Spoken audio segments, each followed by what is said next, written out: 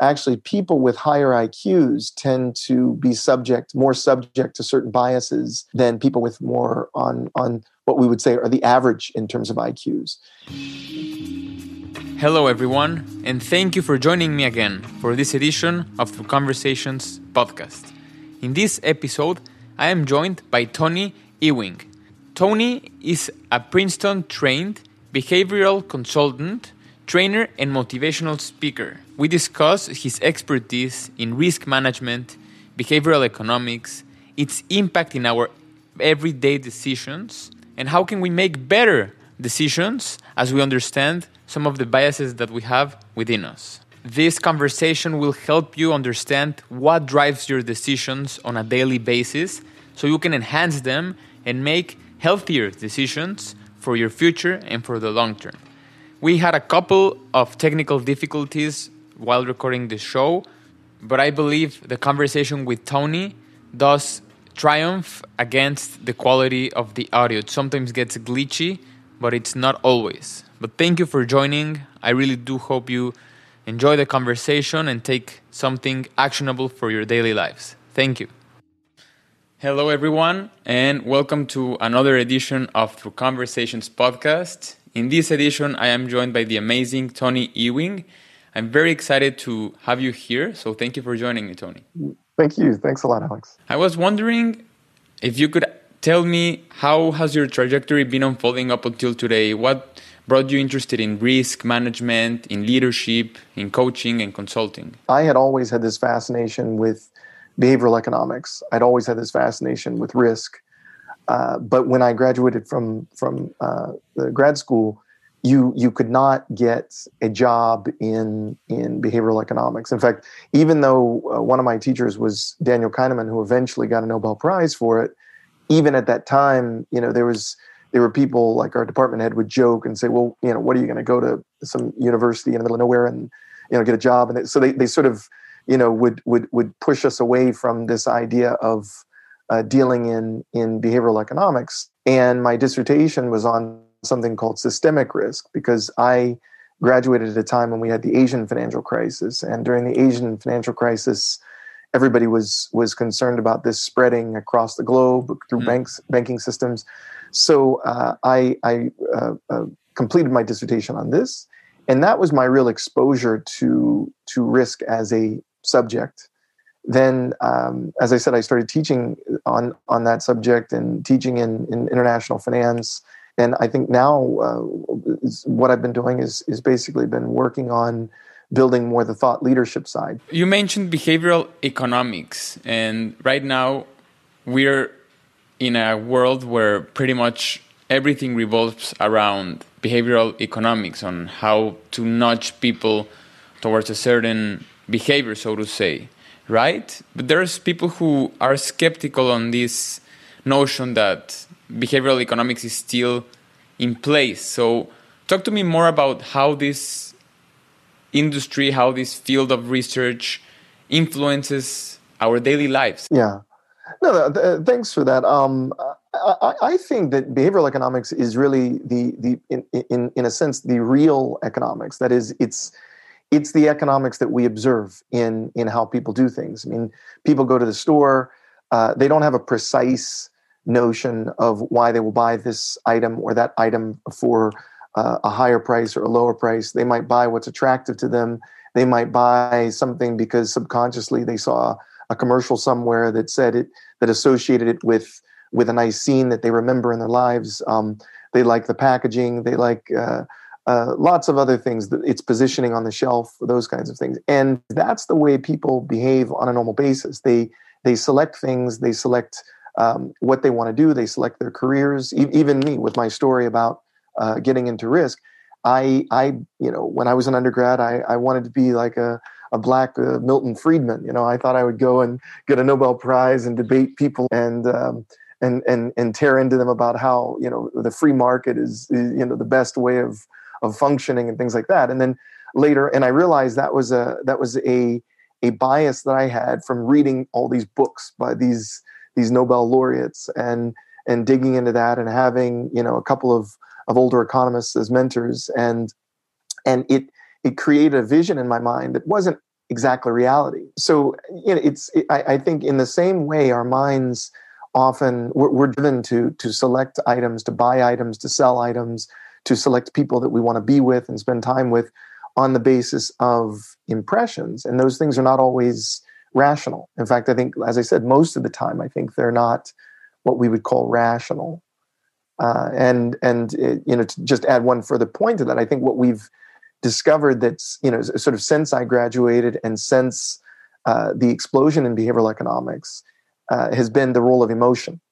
I think at the time when there was a lot of focus on behavioral economics and still there's a lot of discussion on this, confirmation and this kind of thing, we didn't put a lot of emphasis on what triggers a person to set aside what we think of as economic rationality and put in its place a feeling, put in its place a decision based upon a feeling. And that now I think some of the people that are researching this, some of the things I've found in my own activity with companies has been that a lot of this is emotion. It's emotional driven, the fear and concern and all these kinds of things, scarcity and all those things that we would have had a different outcome in terms of people's behavior.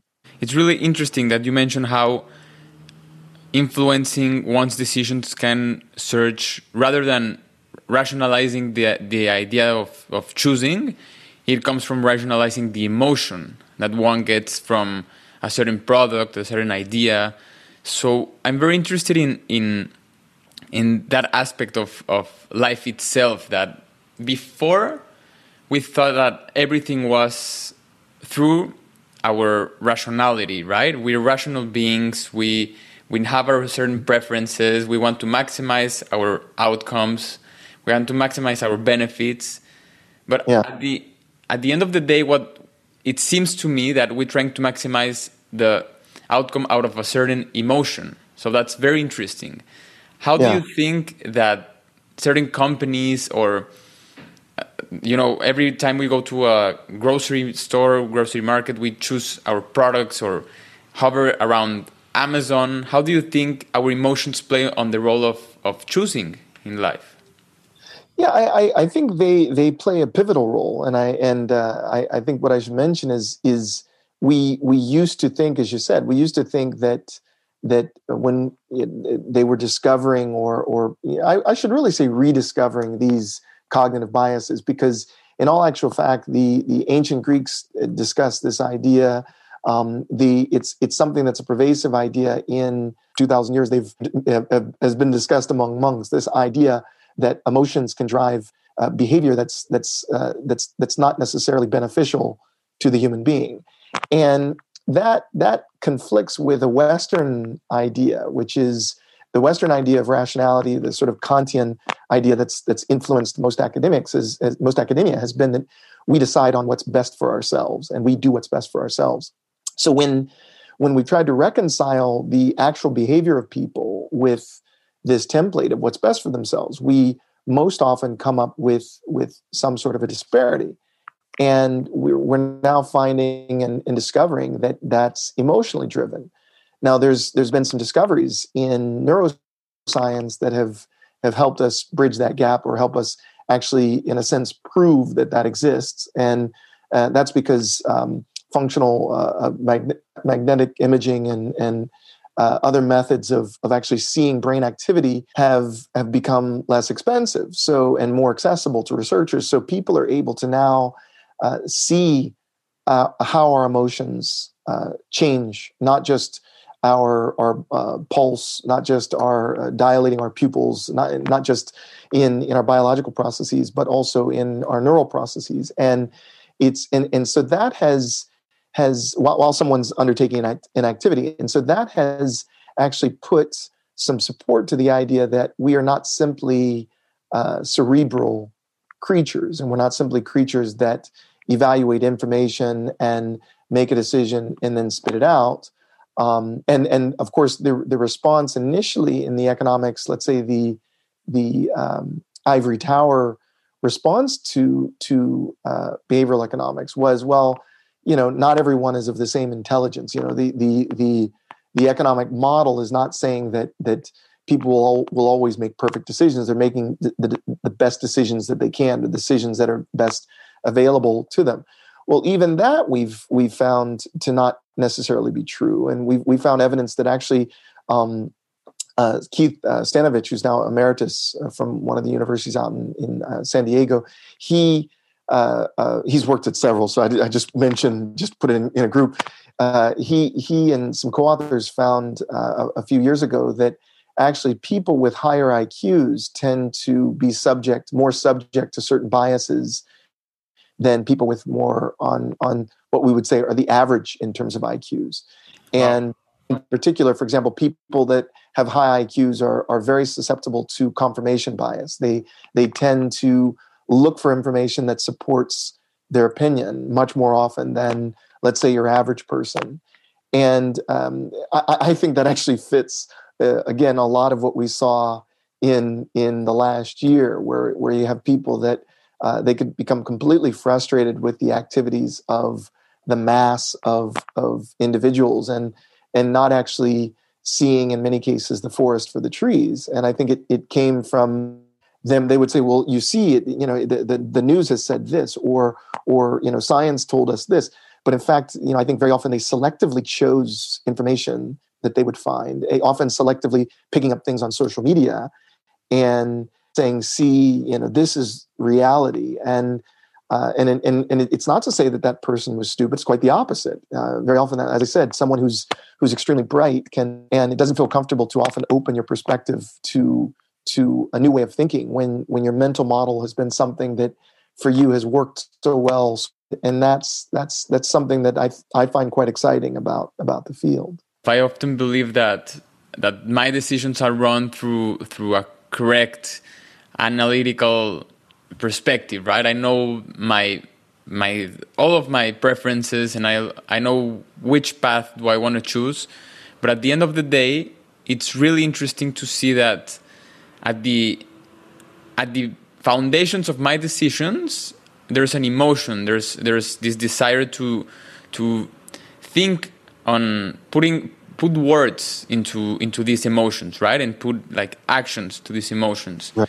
So that's very, very interesting. And right. Now going into what you're mentioning in your work in the field of risk, which is very interesting. How does risk, and you mentioned a couple of words that I think most people associate when they think of risk, which is emotions like fear, risk aversion. So how do you think that risk in and of itself plays a role in our lives? In fact, I think risk-taking is the most fundamental part of our, let's say, emotional mechanism that can lead to biases. And I think that's for the very reasons you mentioned. When I have to make a decision, I'm almost always making that decision amidst incomplete information, right? Even if I'm solving a mathematics problem, then it depends upon the context in which I'm solving that problem. So if it's 2 + 2 and I come to the decision of saying, well, it's going to be 4 and I write that down, then I have to ask myself, what is the person, or I might be asking myself, what is the person that has given me this problem expecting me to write down, right? If I write 2 + 2 = 5, as we've seen students who want to sabotage an application for a school that they don't want, that their parents want them to go to, but they don't. They might do that because the context is such that the best answer for them is really the wrong answer. So my point is that we have this incomplete information that we face, and in the midst of that incomplete information, we gamble. Now, where loss aversion is a fascinating find, where Kahneman and Tversky, it's part of their prospect theory, where what they discovered was that when we're faced with a definite loss, that is something where we feel in our hearts as though we're going to lose. Now, definite loss, again, is in the middle of incomplete information. We don't know 100% there's going to be loss, but in our minds, we're convinced that most likely we're going to lose. And we may not actually question that. I mean, this is a subconscious thing that goes on.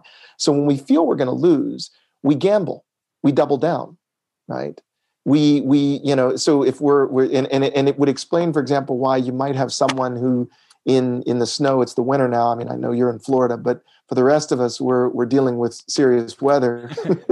And, so when there's ice and snow, it's the reason why someone might, as their car starts to slip, they might speed up. And I notice that every day when I'm on the highway, I see, people, they react to ice and a thick layer of snow and ice. They react to it in ways that are kind of inexplicable. But if you look at it from the loss aversion point of view, right, they, in a sense, feel like I've got to do something, so they gas it. Right.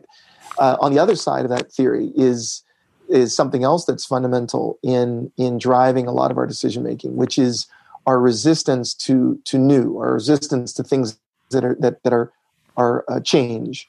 And so their theory predicts that when I'm holding something, when there's something I feel that I have a chance of losing, but I've got it in hand, and that what I've got in hand, it could be something physical. So in most of their experiments, it was something physical like money, or it could be something that's psychological. It could be an idea, as we were just speaking about the idea that a person who's very smart may feel that they have a mind full of ideas, and if they dare open up to considering another pathway, another way of thinking, then that's a risk that's not worth taking, because they feel it's mutually exclusive. They feel in order to explore that new pathway, they've got to give up everything that they believed in. Wow. And that's a scary thought. So in experiments, they find people tend to require, and there's an interesting article where a guy went around the world and created an index for different countries, but on average, people require double what they believe they have in order to take a gamble. Wow. Right? So if I've got a job that I'm even if it's a job that I'm not entirely satisfied with, I was going to say if I'm satisfied with it, but even if I'm not entirely satisfied with it, you will probably still have to offer me what amounts to about double, not necessarily double salary, but double in terms of benefits, in terms of all these things, in order for me to take another job. Yeah. And it's only part of the reason many recruiters are, they question when someone's coming and looking for a job and they've got an existing job, is because there's a sort of psychological mirroring where they worry that, well, maybe this person's actually already lost their job. Maybe they've been served notice at their firm, and it's out of loss aversion that they're actually coming and trying to apply for this job, which maybe they're overqualified for, or maybe is something which really, objectively, from my point of view, would leave them worse off.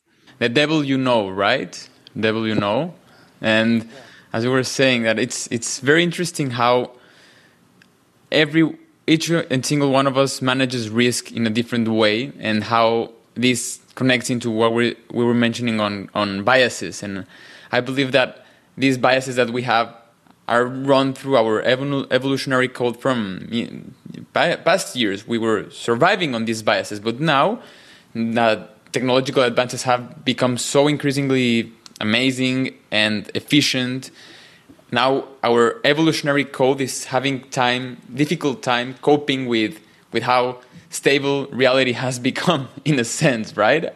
So our biases, such as having the bias of loss aversion, for example, in a world where I'm maybe going on a limb saying that taking risks today is much easier than in past generations, given the huge amount of leverage you can have owning a computer and having access to internet. So what are some of the biggest blind spots you think people have when thinking of risk, of managing risk, and how do you think people can overcome them? It's a good question. I think the biggest blind spot I see, at least in my work, is really related to entrepreneurship. So there's two phenomena going on. On the one hand, I think prior to the startup revolution, you probably had too many consumers, right? I mean, if you went back 100 years ago, and a marketing professor that was one of my mentors alerted me to this. If you went back about 100 years ago, most people were actually producers, right? They were either farmers or, and that is direct producers, or they owned a business, or even if they worked for somebody else, they owned something that produced for them, right? now we've gone in. We've moved into an era where most people are consumers, and we don't think we're consumers because we go and we get PhDs, we get law degrees, we get MBAs, and so forth. But when you think about it, those are consumption. I mean, we're consuming.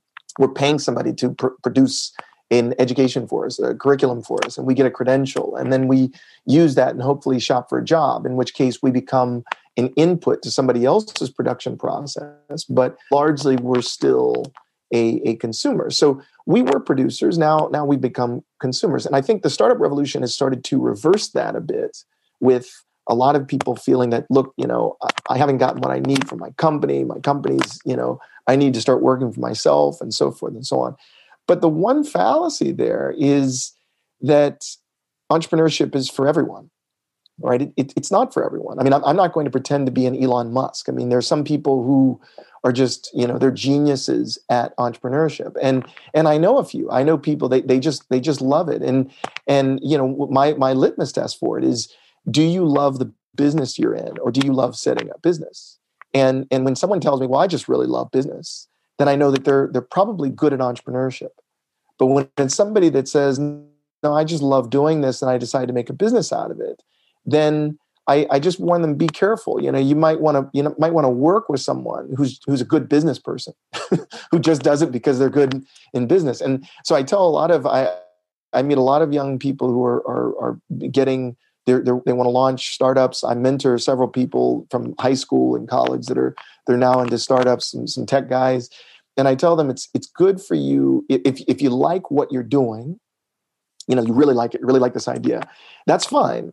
But you might want to partner with people. How you select your partners should come down to finding some that are actually just good at business. What it seems to me is that we're in a reality that I've previously spoken with David Sachs, who is an expert on entrepreneurship. He's written books on entrepreneurship. And it seems that we live in an age where everyone is being pivoted towards becoming an entrepreneur. But it seems that the important aspect here is listening to oneself and listening to how one can manage risk, because it's even riskier to assume that everyone can be an entrepreneur, because that leaves like a whole different game, in the sense that people don't know how to manage it. People don't know how to get out of it. So it's interesting to see that when you consult someone, you think on how can they create a team where all of these aspects are intertwined and they work together. So when you're consulting a company, what do you think are some of the attributes a company must have in order to become a great one? Well, it's a tough one. Well, I would say I think if there's one thing that I've found companies that are, let's say, great seem to have, which I don't often see in companies that have either stalled or never quite made it to that ranks. It's a very strategic minded leadership. I mean, a genuinely strategic minded leadership, which in many ways brings us back to risk. I mean, it's like the navigator that you would have in the cockpit of a commercial airline, and or in a bomber if you were at war. It's someone that's critical in terms of being able to point out, where what the landscape is like, where are the tailwinds that can get us there faster, where are the things that the flocks of birds that we need to avoid hitting, and those kinds of things. And I think, and that's risk. So that those tools allow us to navigate. If you could give advice to your younger self, like you're starting out, you want to start a company, you want to know more about your own ventures as an individual here, what would you say to yourself as your concluding remarks? Yeah, it's difficult. I on the one hand, I would say, like, navigating the path that I've navigated. The one thing that I would say for myself that I've learned from hard experience is just take every opportunity, right? So when something's come by, I don't look it in the face and say, "Oh, no, it's bad." Like you asked me to be on your show, I go for that. If I have the time and it doesn't look like something that's negative or something like that, I'll go for it. And that's been something, and I found that has always served me well. But I would say if I could go back and kind of knowing what I know now, I think my attitude towards my career would have been different. First, I think I like most people, we spend way too much time thinking about getting either a credential or getting an experience or getting something to, in a sense, signal and present it to other people and say, "See, I'm qualified to do this. I can do that," and so forth and so on. And that might come partly from my having been an academic. I mean, in academia, you certainly need that. I mean, you're not going to become a professor at a research university without a PhD, and you're not going to get viewed by a top university unless you get a PhD from a top school. So there's a certain formula that is it's hard to break that formula to getting there. But in just about everything else, I think the last 10, 15 years has shown that you can come from whatever you have, and you as long as you make sure you put together a well-polished, excellent product, then you should go for it. I mean, I don't think you should wait. So if I was talking to my younger self or to a young person today, I would say, look, don't wait. Don't say, "Oh, should I go back and get that master's degree and then I can become this, or then I can start a business and do this." I was like, no, why don't you try to start it? If you find you absolutely need it, then you go and do those things. Because most of the very successful people I've met don't really need did Elon Musk need his Stanford MBA? I mean, I'm sure Stanford loves to have that fact, but I've seen, I think, that question on Quora. I mean, there's nothing that indicates that he needed that experience. Maybe it gave him connections because he's not from the U.S. and so that that could have been worth it. But I certainly don't think he needed any of that experience in order to be where he is. Yeah, wow. It's a lot to think on now that I'm embarking in beginning a trajectory, and I thank you for your advice to your younger self, which I will gladly adopt for me as well. Thank you so much. And Tony, I really, really appreciated our conversation. I do look forward on repeating this on the future because there's just plenty of ideas that you threw by me, and I really want to get into that. So I look forward to seeing you in the future. Hopefully, when everything stabilizes and risk becomes less of a negative word in a risky world with COVID, we can see each other. So thank you for joining me again. Thank you. Thanks a lot, Alex. Thanks for tuning in for this edition of Through Conversations podcast. If you find this episode interesting, don't miss out on new conversations, and subscribe to the podcast at any podcast feed you use, and leave me a review. Also, consider sharing it with someone you think can enjoy this episode. Our new awesome music is by Joe Lyle. More info can be found at joelyledrums.com. Hosted and produced by Alex Levy.